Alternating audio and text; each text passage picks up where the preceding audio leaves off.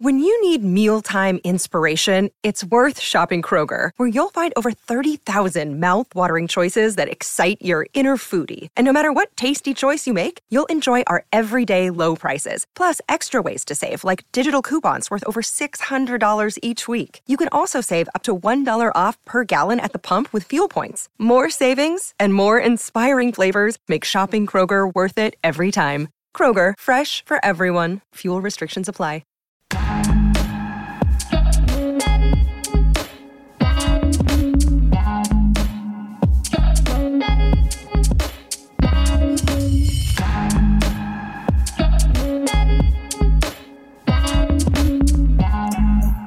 Welcome to Fearless. I am Jason Whitlock. Happy Tuesday afternoon to you. All right, fantastic show planned for you today. Uncle Jimmy still out recovering from COVID. He's doing better, although it's a bit of a roller coaster ride. Your thoughts and prayers continue to bless him, and so please stay prayerful for Uncle Jimmy. Again, I'm not trying to alarm anybody. I think he's going to be fine. It seems to be a normal COVID battle, but it is a bit of a roller coaster, and your prayers and thoughts are important. All right, we have a terrific show planned for you today with just a single topic. I'm going to weigh in on what's transpiring in Afghanistan. And then I'm going to invite in Steve Deace, the host of the Steve Deace Show right here on Blaze TV, and ask him to weigh in on the events going on in Afghanistan and what they signify and say about our country. Steve has written a terrific column for the Blaze, Why We Failed in Afghanistan. It's about worldview, stupid. That's his take. I'm about to share with you my take now. America today isn't hard to understand. In his farewell address 60 years ago, President Dwight Eisenhower explained the destructive path the intelligence community planned for us. His explanation went well beyond expressing fear of a military-industrial complex. He warned that secularism, technology, and academia beholden to government would conspire with the military to undermine the greater purpose of our nation. Every failure we're witnessing today, from Afghanistan to big tech censorship to critical racism theory being taught in our schools, and yes, I said that properly, critical racism theory, it can all be traced to the 15-minute warning Eisenhower delivered on January 17, 1961. The American people have been stripped of their power. A cabal of military, political, technological, media, and academic elites have seized control of our republic under the pretense of fortifying democracy. I call the cabal the intelligence community. The elites who are convinced their degrees, titles, fancy word salads, and wealth make them a superior breed of human being. They practice intelligence supremacy. They grab power in the sincere belief that their ascendancy assures the safety and prosperity of the world at large. They are the Most High. Everyone outside this country can easily see America no longer serves a higher power or a higher purpose.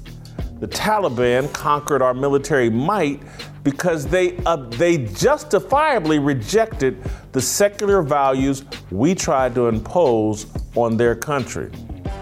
That is not written or said as an endorsement of Sharia law, the set of Islamic religious rules that deny women equal rights. It's stated to expose the folly of thinking secular values could unseat religious ones in Afghanistan. You can't subdue the greater Middle East with guns and drones, bombs and airplanes. Muslims and other highly religious people do not fear death the way Americans do. Our military-industrial complex cannot control the Taliban or end their belief in the patriarchy. They're not trapped in the American-made matrix President Eisenhower predicted 6 decades ago. Eisenhower's farewell address is too often solely reduced to his military warning. His speech was much more than that. The World War II hero outlined the threat of Marxist political ideology in layman's terms. Here, listen to this part of the speech. Progress toward these noble goals is persistently threatened by the conflict now engulfing the world. It commands our whole attention, absorbs our very beings. We face a hostile ideology, global in scope, atheistic in character, ruthless in purpose, and insidious in method. Unhappily, the danger it poses promises to be of indefinite duration. To meet it successfully, there is call for not so much the emotional and transitory sacrifices of crisis, but rather those which enable us to carry forward steadily, surely, and without complaint, the burdens of a prolonged and complex struggle with liberty the stake. Only thus shall we remain, despite every provocation, on our charted course toward permanent peace and human betterment. That is President Eisenhower in 1961 telling us that a war is being waged in the minds of Americans. Would we remain one nation under God, or would a hostile atheist ideology overtake our religious values and love of freedom? Eisenhower then pivoted to discussing the dangers of an American society trapped by military expense. Listen to this. Now, this conjunction of an immense military establishment and a large arms industry is new in the American experience. The total influence, economic, political, even spiritual, is felt in every city, every state house, every office of the federal government. We recognize the imperative need for this development, yet we must not fail to comprehend its grave implications. Our toil, resources, and livelihood are all involved. So is the very structure of our society. In the councils of government, we must guard against the acquisition of unwarranted influence, whether sought or unsought, by the military-industrial complex. The potential for the disastrous rise of misplaced power exists and will persist. From there, Eisenhower urged Americans to be suspicious of the federal government's influence on scholarly research and science. 60 years ago, Eisenhower warned us about the Trust the Science movement. It's as if he knew one day America would provide funding for a lab in Wuhan, China. Here, listen to Ike again. Today, the solitary inventor, tinkering in his shop, has been overshadowed by task forces of scientists in laboratories and testing fields. In the same fashion, the free university, historically the fountainhead of free ideas and scientific discovery, has experienced a revolution in the conduct of research. Partly because of the huge costs involved, a government contract becomes virtually a substitute for intellectual curiosity. For every old blackboard, there are now hundreds of new electronic computers. The prospect of domination of the nation's scholars by federal employment, project allocations, and the power of money is ever present and is gravely to be regarded. Yet in holding scientific research and discovery in respect, as we should, we must also be alert to the equal and opposite danger that public policy could itself become the captive of a scientific, technological elite. A scientific, technological elite. Did you hear that? Public policy becoming captive to the scientific, technological elite. Doesn't that sound like modern America? Eisenhower forecasted the Jack Dorsey of Twitter, Mark Zuckerberg of Facebook, and the other Satans of Silicon Valley that run Google and everything would become our rulers. 60 years ago, our 34th president interpreted George Orwell's book, 1984, which was published 4 years before Eisenhower ascended to the presidency. 2 years after Eisenhower left office, President John Kennedy was assassinated. 5 years later, his brother Robert Kennedy and the great Dr. Martin Luther King Jr. were assassinated. President Kennedy defied our military commanders in his handling of Cuba. Bobby Kennedy's first presidential campaign speech, conflict in Vietnam and at home, centered on exiting the Vietnam War. Dr. King spoke against the Vietnam War. Is it a coincidence everybody's getting dropped after speaking against the military-industrial complex? I'm not wearing a tinfoil hat. Neither was Dwight Eisenhower. The whole world can see, even Taliban soldiers hiding in mountain caves, that our military, academic institutions, politicians, spying agencies, media, tech billionaires, and celebrity class have been corrupted by a blind pursuit of power, money, and fame. Long before we surrendered in Kabul, we surrendered the moral high ground through fear and cowardice. As control of America was stripped from the people, a handful of public executions silenced dissent. No one should be surprised the Taliban embarrassed us abroad. Our intelligence community has been embarrassing us at home for 60 years. Coming up, we're going to roll out to Iowa and bring in Steve Deace and let him respond to my thoughts. I'm going to respond to his thoughts. But before we do that, I want to tell you about my good friends at Built Bar. And I just had a Built Bar before this show. You guys know I've been talking about this ever since Uncle Jimmy got COVID. Shook me up, helped me to realize, Jason, you're being irresponsible with your weight and your health. You have to address this. This COVID thing is real. You have to protect yourself. You can't rely on everybody else.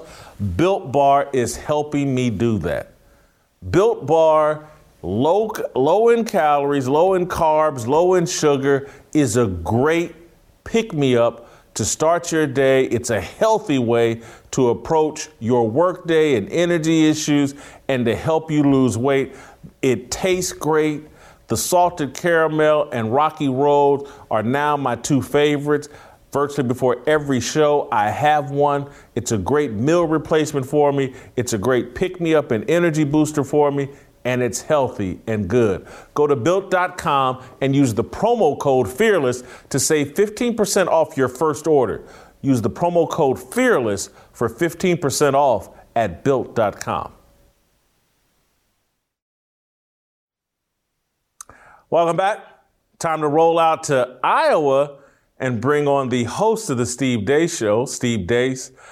Steve and I have written columns that, in my view, kind of work hand in hand. There's great synergy. And Steve, I just went over my monologue and column and my take. And I think we're in agreement that the 1960s were a critical, pivotal moment for American society and culture, and the things that we're looking at today, from Afghanistan to everything else that's going on in America and why we feel so much discomfort, like what's going on, this is crazy. It can all be traced to what happened in the 1960s. Am I correct in believing that? I agree, Jason. I think, historians have a term. It's called a terminal generation. And it's a generation. There's a theologian named D.A. Carson who has observed throughout human history that cultures tend to operate on 3 generational cycles. And it's the third generation that's the terminal generation. What the first generation believes, the second generation will accept, and then the third generation will reject. OK. And so if you follow this cycle along the lines, you see this third generation, this baby boom generation, gave birth to what was known at the time as the counterculture. And if you look at essentially the notions of what America stands for as a country, what values she is to aspire to. And I don't have to lecture you on this with the picture you have on your wall. If you were to go, and I think if people would be stunned, I don't get into the whole Martin Luther King Jr. was a Republican. I don't care about that political crowd. Just go listen to his speeches, though. He's giving speeches about, hey, we bled for this country, too. We worked the fields of this country, too. We deserve access to those promises in the Declaration of Independence.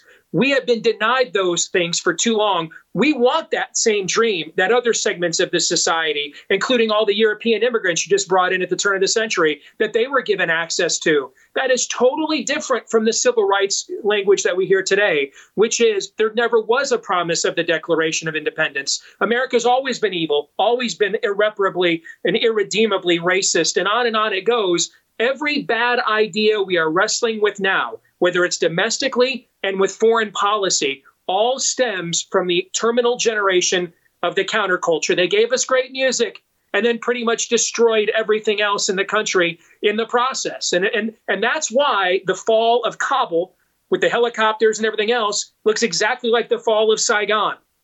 The two impulses that drove those two things. First of all, it was the counterculture believing, hey, man, we can just make love, not war, tune in, turn on, and drop out. You know, we don't have to fight for any of these things. Communists aren't our enemies. In fact, they got a lot of cool ideas, man. And I don't want to die on the rice paddy delta and NAM is the same thing that goes along with what is the point of any mission in Afghanistan? Why are we doing this? You can't build a country at the same time you're tearing yours down.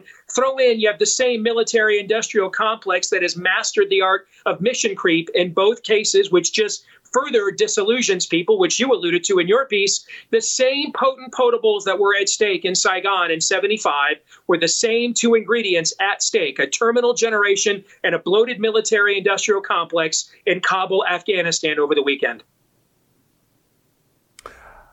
Steve, before I ask my next question, one, I don't think I've ever seen you without glasses.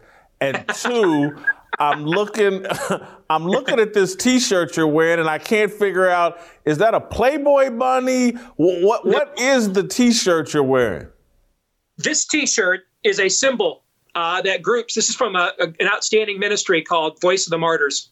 And this is the symbol that organizations, satanic organizations like the Taliban and ISIS, they will paint as a way, the devil loves to bastardize scripture. So instead of painting the lamb's blood to pass over, instead what they do is they paint this symbol in blood on the doors of Christians in these countries when they take over, Jason. It means I am in, or I am nothing. These people are nothing. Their women are nothing. Their property is nothing. They're less than human. They're subhuman. They refuse to abandon their faith. So you may treat them as you would any other wanton animal or abusive critter or rodent. And so that's the symbol that they would put on the doors, both the Taliban and organizations like ISIS, in order to justify what they would then do to Christians who refuse to abandon their faith. So one of the things I think that somewhat alluded to in my column, but it's been a big talking point of mine, is that as America has become more secular and more hostile to God, and our culture engulfed in a lack of faith, we've been more controlled by fear. Mm-hmm. And we keep confronting people in other countries and other cultures who are not controlled by fear. And one of the biggest fears we have here in America, and I think it's a byproduct of being a very secular society, we fear death unbelievably. And when we were more spiritual, we took far more risk. We fought a civil war with people knowing, hey, I'm dying to benefit other people. There was less fear of death, less fear of everything. And we keep confronting, particularly in the Mideast, the greater Mideast or whatever, people that have no fear of death, and we keep getting embarrassed. Am I right for thinking that our lack of spirituality is imposing incredible fear in our country and society and making us weak. It's the same thing you see with COVID, Jason. Previous generations had polio, where you'd work the fields with your old man one day when he's in the prime of his life. The next day, struck down by polio, never gets out of bed maybe. Or maybe you come back in and your kid brother, you thought something was wrong, he was sick, and he's got polio, never gets out of bed. Previous generations, driven by an honor-based culture, a theistic culture, they looked at the threat of imminent mortality and thought to themselves, we've got to do something with the time we have. We don't have time for perpetual adolescence, get busy living, get busy dying, get married at 18, 19, start making babies, raising a family. You don't have 40, 50 years to plot this thing out. It could be gone tomorrow. And in the midst of things like Spanish flu and polio, they still mastered the assembly line. They won 2 world wars before Jonas Salk had his vaccine. Life still went on. Western civilization still advanced. And you see this same thing has crippled us now. We measure life not by the meaning of the time you have, but by the amount of time you have. You are nothing more than a mere survival rate.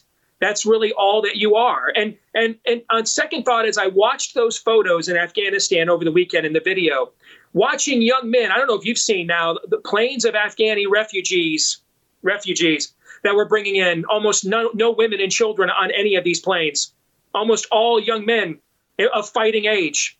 And maybe we actually did a better job, Jason, of exporting our culture to Afghanistan than I previously thought, brother. Okay? Because to watch scores of young men in Afghanistan of fighting age, to watch them, our forefathers bled in the streets, literally in their own farms, their own plantations to fight off the redcoats. Slaves petitioned the government during the Civil War for the right to die for a country that was treating them as 3/5 of a person. I mean, this is just a foreign concept to us today. And so to watch those young Afghanis flee and try to jump on planes and grab the last suckling spot on the American nipple, more I think about it, I think we did a far better job of exporting our culture over there than I originally thought, because they're not willing to fight or die for anything either. They left all their women and children behind to get on the last train to Clarksville, brother. And so I hear that, and I read your piece, and one of the thoughts that I had was that we're trying to export a culture that has no connection to God. Mm-hmm. And if you're going to capture the minds of people and capture their hearts, I just think God has to be a part of the sales process. That if all you're promising them is like, hey, these liberal values and ideas that we have, and we're in control of the universe, and we're the smartest people in the world, and you need to change the way you treat women because, we say so, not in any way attaching it to a spiritual, godlike, respectful culture and values you're trying to pass on. This is why we're being rejected, I think, all over the globe. Mm-hmm. This separation of America from God is undermining our respect globally, our respect domestically, and it's contributing to the worldwide chaos that we're seeing across America. And I felt like that was part of your argument here, is like, oh, you guys think these values you're trying to pass on to the rest of the world, everybody's just going to hop on board with. And I'm just sorry, no, they're not. You look at the Marshall Plan after World War II, for example, when we took it upon ourselves to rebuild the countries of West Germany, where my wife ended up being born, the countries of Japan that had invaded us on our own soil. We rebuilt those, helped rebuild those civilizations because we believed that we had defeated them to preserve a way of life that was worth modeling and passing on to the rest of the world, obviously within their own unique customs and cultures that they happen to live in. We couldn't do that. We could do that in Tokyo. We could not do that in Saigon. Because the generation that was called to fight that battle, frankly, just was beginning to ask a lot of, did God really say, kind of Genesis 3 types of questions existentially, and were too busy critiquing the culture that they were a part of, as opposed to thinking that it was something worthy of passing on as a light to the rest of the world. And that has just, frankly, continued on, whether we called it Iraq or Afghanistan. And by the time we get to Afghanistan now we have essentially practiced a philosophical reductionism, Jason, where our way of life now is not predicated on God-given rights, limited government, with enumerated powers and a constitution, a Judeo-Christian value system, what we used to call the Protestant work ethic. All those things are now gone. And instead, it's just democracy as a mere process. That's all that it is. You forget the fact that these people are heavily influenced by a culture that thinks the West is driven by polytheism for its belief in the Trinity and that God had a son. Forget the fact that when they got to the Temple Mount in Jerusalem and took that over and erected that Temple Mount there, the Dome of the Rock, they inscribed underneath it, inside are the words, God has no son. Forget about all those things. We're all worshiping the same God. There aren't any distinctions. There aren't any differences whatsoever. We just export our system, plug it in, to the USB drive over there in Kabul and Baghdad, throw it in Farsi or Arabic or whatever languages they're speaking there, and they'll recognize it. And they'll just immediately jump to be free. I don't know how much you or your audience knows about Islam. Islam doesn't even believe in free will of individuals. In the history of the Christian faith, we've had all kinds of arguments about what is the limits of human free will and God's sovereignty. They don't argue about that in Islam, Jason. You turn on a weather forecast in Amman, Jordan, maybe the most modernized Islamic city in the world. And it will literally say the temperature tomorrow will be 89 degrees, inshallah, if God wills it. All right. So good luck handing freedom to people who aren't even sure they're any form of a free agent. They have any form of a free will whatsoever. But again, discussing those things, politically incorrect, it's icky. Our elites don't like it because it invariably opens the door to, well, if this is a cockamamie religious view, is there a better one? Is there a superior one? And they want irreligious views. They want secular views, as you said, because that's what grants them power and control. Well, good luck with that, because every time we flew the rainbow flag out there in Kabul, we were basically producing the Taliban's recruitment videos for them. People are going to follow a bad theology rather than no theology. There has never been any sustainable secular form of human culture in the history of our species. The Soviet Union was the longest attempt at it. It's now in the history books. It doesn't work. We all are made with a God-shaped hole in our hearts. We're all going to worship something. It's just a matter of whether that something is worthy of our worship or not. And so when you offer people the nuts and bolts of a process and somebody else is out there offering something existential, and it might be Salman Rushdie's satanic verses, but bad existential beats no existential every day of the week. And as you put it in your piece today, the only way to beat a bad theology is with a better one. We tried beating it with democratic ideals and processes, and instead we suffered. And this is saying something, considering that this has been an armpit of empires for centuries now, maybe the most embarrassing defeat any superpower has suffered in Afghanistan, and that includes several others, including the Soviets in the 1970s.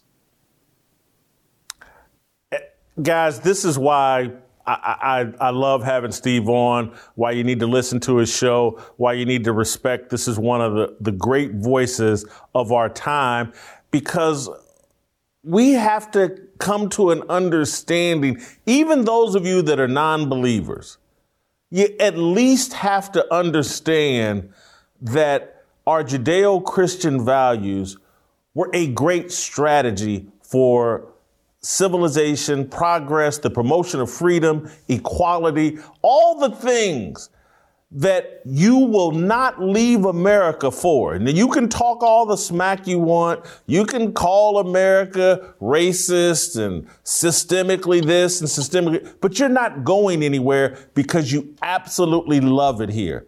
And the reason why you absolutely love it here is because we were founded in Judeo-Christian principles. I'm not asking you to believe them. I'm just asking you to trust the results. Screw the science. Trust the results. The results produce the country that everybody's banging all over the globe, banging down doors to get in here. You those of you non-believers, those of you that are critics, we couldn't get you to leave here at gunpoint. So trust the results. The results speak for themselves. I want to go back to Steve and ask him this, because as things continue to play out here in America, and it's no different than yesterday watching the news and watching Tucker Carlson's monologue, reading your column yesterday and today, it just, for me, I keep just reflecting on Dwight Eisenhower and going, man, this guy may have been one of the greatest presidents we've ever had. And he certainly, his farewell speech is one of the greatest things ever delivered and was so prophetic.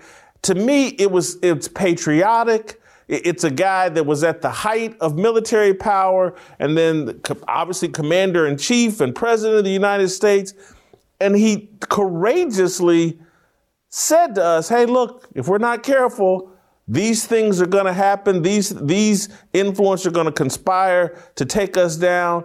And I sit back and go, and then 2 years later, John F. Kennedy is assassinated. And then 5 years later, his brother and Martin Luther King are assassinated. It's like, wow, Eisenhower's diagnosis of what was going on in America is one of the most prophetic things I've ever read. As good as George Orwell's book. Am I wrong for thinking, Eisenhower, just a great American? And I even was, as I'm just doing research, I'm like, what he did with the 1957 Civil Rights Act and sending armed forces to defend those 9 students in Little Rock, Arkansas. He was actually ahead of the curve in promoting freedom. If you listen to his farewell address, he's laying the foundations, planting the seeds, inspiring Martin Luther King and that generation continue to pursue freedom. If you really analyze his words, he's inspiring the civil rights movement. Am I right or wrong for thinking Eisenhower, one of our great presidents and leaders? Not at all. I've watched that farewell address of his numerous times. I used the second half of it when he warns about a coming technocratic class of experts that will rule you because they're driven by government grants. I used that as the introduction to our recent book, Fauci and Bargain, about what's going on with COVID in the country right now. And I think with Eisenhower, you're talking about a man that lived through watching mustard gas melt people's faces off in trenches in the Marne. He lived through the rise, the Great Depression, the rise of Nazism, the attack of the fanatic cult of Hirohito in Imperial Japan, meaning that during the course of the years of his life where he was of age and an adult, Jason, he was not afforded what I like to call magical thinking. And much of what goes on in the progressive worldview today, almost all of it, is magical thinking. It is the idea that the world operates and other people and other cultures operate the way that I foresee, as opposed to, or I prefer, as opposed to the way that they actually do. And when you're faced with biological weaponry, weapons of mass destruction, casualty counts unlike anything the world had ever seen before in World War I, you're then faced with Holocaust and gas chambers, the economic collapse of the world's greatest economic power, as he saw in the events leading up to World War II and then thereafter. If you go back and when he describes the Soviet Union, he refers to them as, quote, atheist in scope, end quote. That's what he says about them in his farewell address. That is much of what is governing us now. That is the spirit of the age that is governing America now. Atheist in scope, that ultimately they may or may not have some semblance of spiritual beliefs. I look at Francis Collins, who considers himself a Christian, the man that mapped the human genome, one of the greatest scientific achievements of the age. And now as the head of NIH, the man has just lied repeatedly to people about data, about COVID, about masks, about virtually everything. Why? Because maybe somewhere in his private life, there's a real spirituality, But when the going got tough, he just became a functional atheist and relied on his own understanding and the spirit of the age instead. These are all things that Eisenhower warns us against in his fantastic speech. He has sadly proven to be prophetic. We have fallen into all of the traps that he warned us were being set for us as a civilization. And frankly, Jason, I don't see a way out of this without some form of like great awakenings, like what we saw in the 18th and 19th century in America. Some form of a fourth or fifth great awakening, or as I put it on my show, revival or bust. I don't think we can vote our way out of this. I don't think we can debate or argue our way out of this. And that kind of sucks for me to admit, because politics is my full-time career and debating bad ideas is what I get paid to do.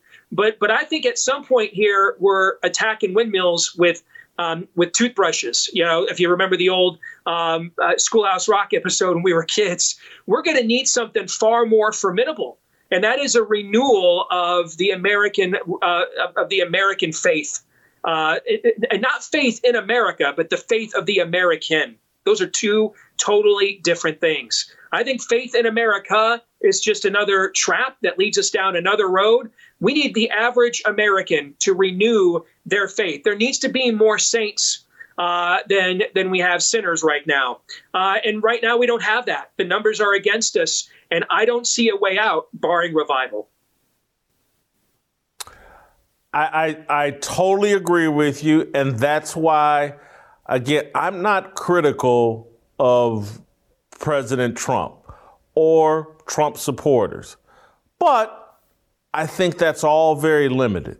And if we're really going to win this country back, it's going to be each man and woman reconnecting with God. And that's our only hope. We have to return to basic fundamentals. It's like a football team or a basketball team that's collapsed, and a basketball coach say, hey, let's get in the layup line. We got to just start making layups again before we can fix any other problem. And until we move back to one nation under God, we're not going to fix anything. And I know there are plenty of people that agree or that are conservative politically, but aren't religious. And I keep telling them, I was like, those politics aren't going to fix it, bro. Nope. I'm just telling you, if you really understand this country, George Washington, Thomas Jefferson, and I know they were slave owners and all that, but it's just sin. That's all it was, is sin. And we all deal with sin. But did they believe in God? Did they set up a country and put together founding documents that had respect for God? Absolutely. And that's why America's made the progress it has had. And so let me transition to this question, because some people here, they hear political partisanship. You know, it's the Blaze and Jason and Steve. They're political. I'm not, but regardless, they hear it that way. I don't think any political party has more responsibility for the position we're in than any other. I really don't. But I want to ask you, is any political party more responsible than the other for the condition we're in? I mean, if you go back and read the piece I wrote about Afghanistan, I point out one of my childhood heroes, Ronald Reagan. He may have ultimately finished off the Soviet Union, but when he left office, the term deficit spending became just an accepted default setting, and we've been living under the burden of that debt ever since. So you look at George W. Bush. I took issue in that piece with his second inaugural address. What we have right now politically, Jason, is a duopoly. And the way that a duopoly works is that two entities have super dominant majority over one particular marketplace. And so they have a symbiotic relationship. If one goes too far, they will invariably drag the other with them. It is very clear that whatever was left of the old pro-worker, pro-immigrant, left of center, but pro-American traditional values Democratic Party probably died with Bobby Kennedy that day in that hotel. At the very least, it left with Bill Clinton when he left the White House in 2000. It's completely disappeared now. It is gone now. It has been completely overrun by a spirit of the age that I don't think men like Jack Kennedy or Harry Truman would even begin, or even Hubert Humphrey, who was their nominee in '68, would even recognize if they were alive today. On the other hand, on the Republican side, I haven't been a registered Republican in several years. I joke on my show all the time. The only party I know of that hates people like me more than Democrats are Republicans, because with them, it's personal. With Democrats, they ideologically disagree with me. With Republicans, it's personal. See, it's people like me that are the reason why they don't pillage and plunder the Treasury at the same rate the Democrats do for their corporatist interests. When most Republicans get elected to do that, not to fight a culture war. So here we are. And we have two political parties that rarely, if ever, have served the American people. I've worked on numerous campaigns over the years, Jason. I've had the chance to get access to some of the best private polling money can buy. If I could sum up what the American people think of Democrats and Republicans in every poll over the last 20 years, it would be that Americans don't like Democrats and don't trust Republicans. That they trust Democrats will do what they say they're going to do, and that is the problem, brother. And then they don't trust Republicans will do any of the things that they say to do, but will just, after winning election, claim they can't do anything and just assume the position for Wall Street and K Street and their corporatist overlords at our expense all over again. This is the trap in which we currently reside. And that's why I said earlier, I don't believe we can vote our way out of this. That does not mean there are not individual people that I think could at least put a dent in what we're up against if empowered. But collectively, putting your faith in either one of these political parties, at best, you're the little Dutch girl trying to plug holes in a leaky dike. And I go back to what you said a minute ago. To me, and you and I are both huge sports fans. America is the Green Bay Packers when Vince Lombardi took over. A once proud, venerable organization that basically invented what pro football meant, but had completely lost its way. And when Lombardi came over from the Giants for that very first camp that he had with the Packers, he burned all the film, Jason. And in his very first team meeting, there are men who would go on to be all-time great players. Forrest Gregg, Bart Starr. Paul Hornung was known from winning the Heisman at Notre Dame, but he was considered at the time kind of a fledgling NFL player. So Willie Brown, men that would go on and be in the Hall of Fame. And yet they were a losing team at this point. And he walks in his very first practice and he says, we're going to start all over again, men. All right, we're breaking this thing down to first things, fundamentals here. And the first thing he ever said to the Green Bay Packers at their very first practice, he held up the football and he looked at him, Jason, he said, men, this is a football. And he started them from rock bottom to build them back up. And they became the greatest dynasty in the history of the sport at the time. And I think that is what we need. We need Vince Lombardis in our homes, fathers, in our pulpits, pastors and ministers and priests, in executive positions of government, in our classrooms, teachers. We need men. I mean, I love the fact I've gotten so many videos this year from women who have rebelled against what I call COVID stand. And that's great. But Jason, I got to tell you, brother, if I see one more poor little woman walking into a Rite Aid without a mask only to be picked on by three punk dudes and no dude come to her defense, I swear on my man cave here, I'm going to explode, dude. Enough of one woman up against the system, one teacher speaking out at the school board. Where are the men? Where are the men? All right. And until we get the answer to that question, we are freaking doomed here. What we need are men who will stand up in their homes, in the classrooms, in their churches, that will stand up, hold up a Bible and hold up a Constitution like Nehemiah, who's got a sword in one hand and a Bible in the other. All right. A Bible in one hand and a Constitution in the other. Hold up and say, men, this is America. This is what it's about. This is what it was founded on. These two things. This is first, but this is second. Ain't a close second, but it is second. We lose these two things, we lose, period. So we got to start all over here. This is a Bible. This is a Constitution. And until we get men to do this again, we're doomed. We're going to end on this note. I'm going to reference a man on the other side of the argument who is standing up. I'll give the people on the left a lot of credit. They'll stand up and stand on their beliefs. I want to ask you about Michael Moore this afternoon or last night. He tweeted out a picture tweeted out a picture of the Taliban and the rioters on January 6th, and he equated them. He said, their Taliban and versus our Taliban. And when I saw this, and I say this, and maybe I'm late to the part, but I still had a modicum of respect for Michael Moore's intellect. And then I saw this and just go, this is one of the most dishonest people on the planet. How can you equate the Taliban armed with AK-47s, standing outside, I'm sure, with rocket launchers on their shoulder, to the people in moose heads that went into our capital? I think this speaks to why you feel a little bit hopeless, is because logic and reason and facts have just left the building. There's two possibilities with something like this, and neither one of them are good. One, Michael Moore is just a political grifter, and there's plenty on the left and the right. It's what ultimately, 10 minutes after the Tea Party began to make a difference, it began to implode. We have an ability to monetize partisan political content in this country that's never existed in the history of humanity.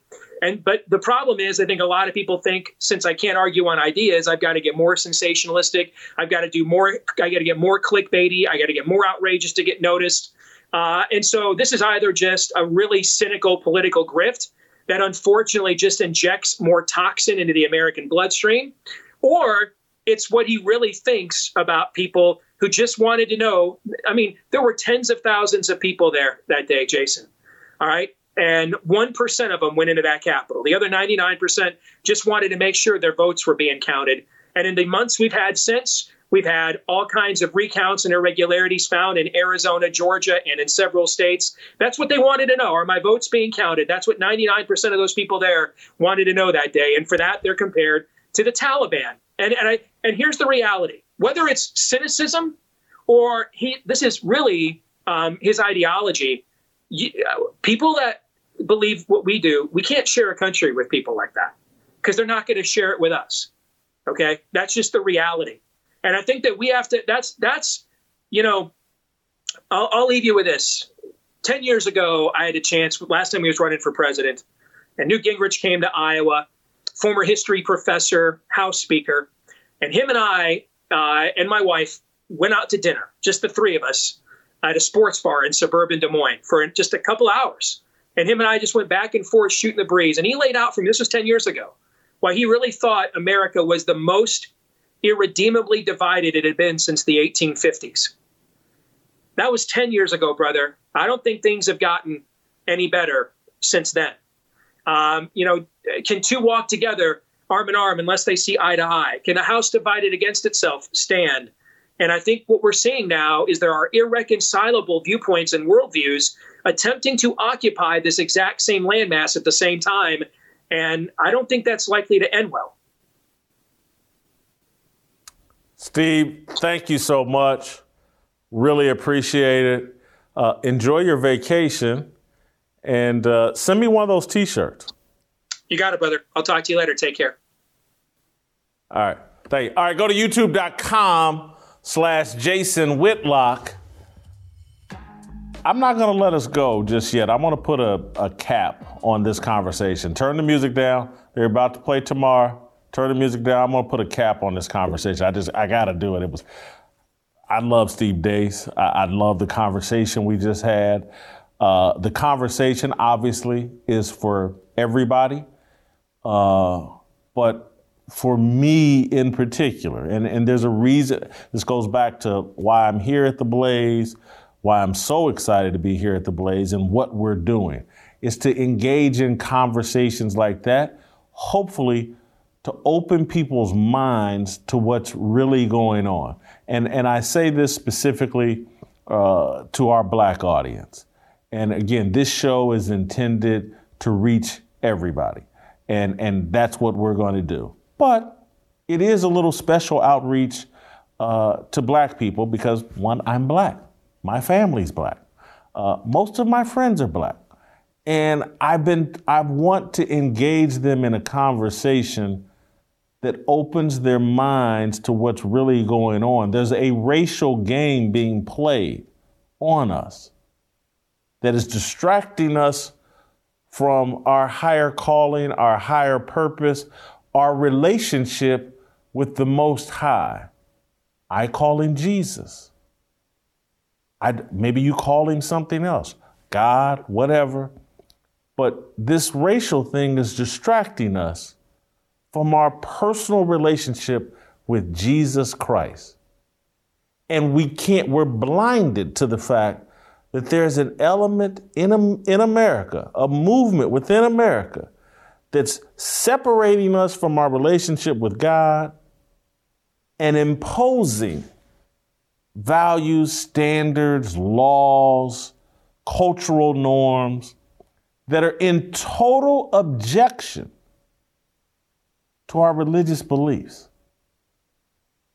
And this has been going on for 60 years. And that's why I keep making these historical references and bringing it. Let's go look and examine what Dwight Eisenhower said in 1961 before I was even born. He was explaining, and I'm trying to connect these things so that you will understand and come to grips with we're being manipulated and played, separated from our beliefs and the values given to us by our ancestors. And you can think your ancestors are back in Africa. I think my ancestors are here in America, in graves buried here in America. That's not a disrespect to Africa and any African blood that's in me. But the truth is, all I know is America. That's all my mama knows. That's all my daddy knew. That's all his mama and daddy knew. And their mama and daddy. They don't know a damn thing about Africa. Not saying that to disrespect Africa. But we are Americans.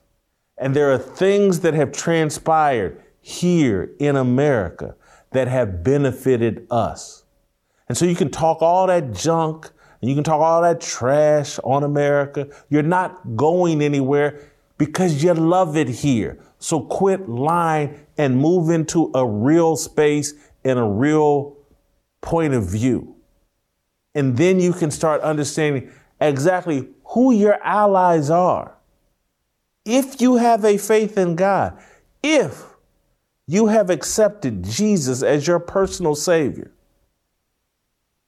your allies aren't them. It's not the left. I'm sorry. I've never voted. I'm not a political partisan, but damn it, I can see which side of the political spectrum is trying to impose a satanic worldview and which side isn't. This conversation, again, I know I came up in the sports lane, and I know many of you want me to talk sports more often, and I do, and we do here. We talk about sports plenty, but sometimes events in the world are so big that we can't just talk sports. And I have to seize on these opportunities about these bigger societal issues and have these types of conversations with you so that we can all see the big picture. We need to get back on board with God. And we need to understand that our allies are on board with God. And it doesn't matter their skin color. If they're a Christian and you're a Christian, you're on the same team. You're more on their team, or you should be more on their team than on a team based on color. Because again, it's all in the history books. Black people owned slaves too, right here in America. Black skin did not prevent you from being a slave owner. You know what ended slavery? Christianity. You know what got us civil rights, voting rights, freedom, Christianity, not black skin. So anyway, tomorrow we're going to do some more outreach and some more connection with people that think like us, that don't look like us.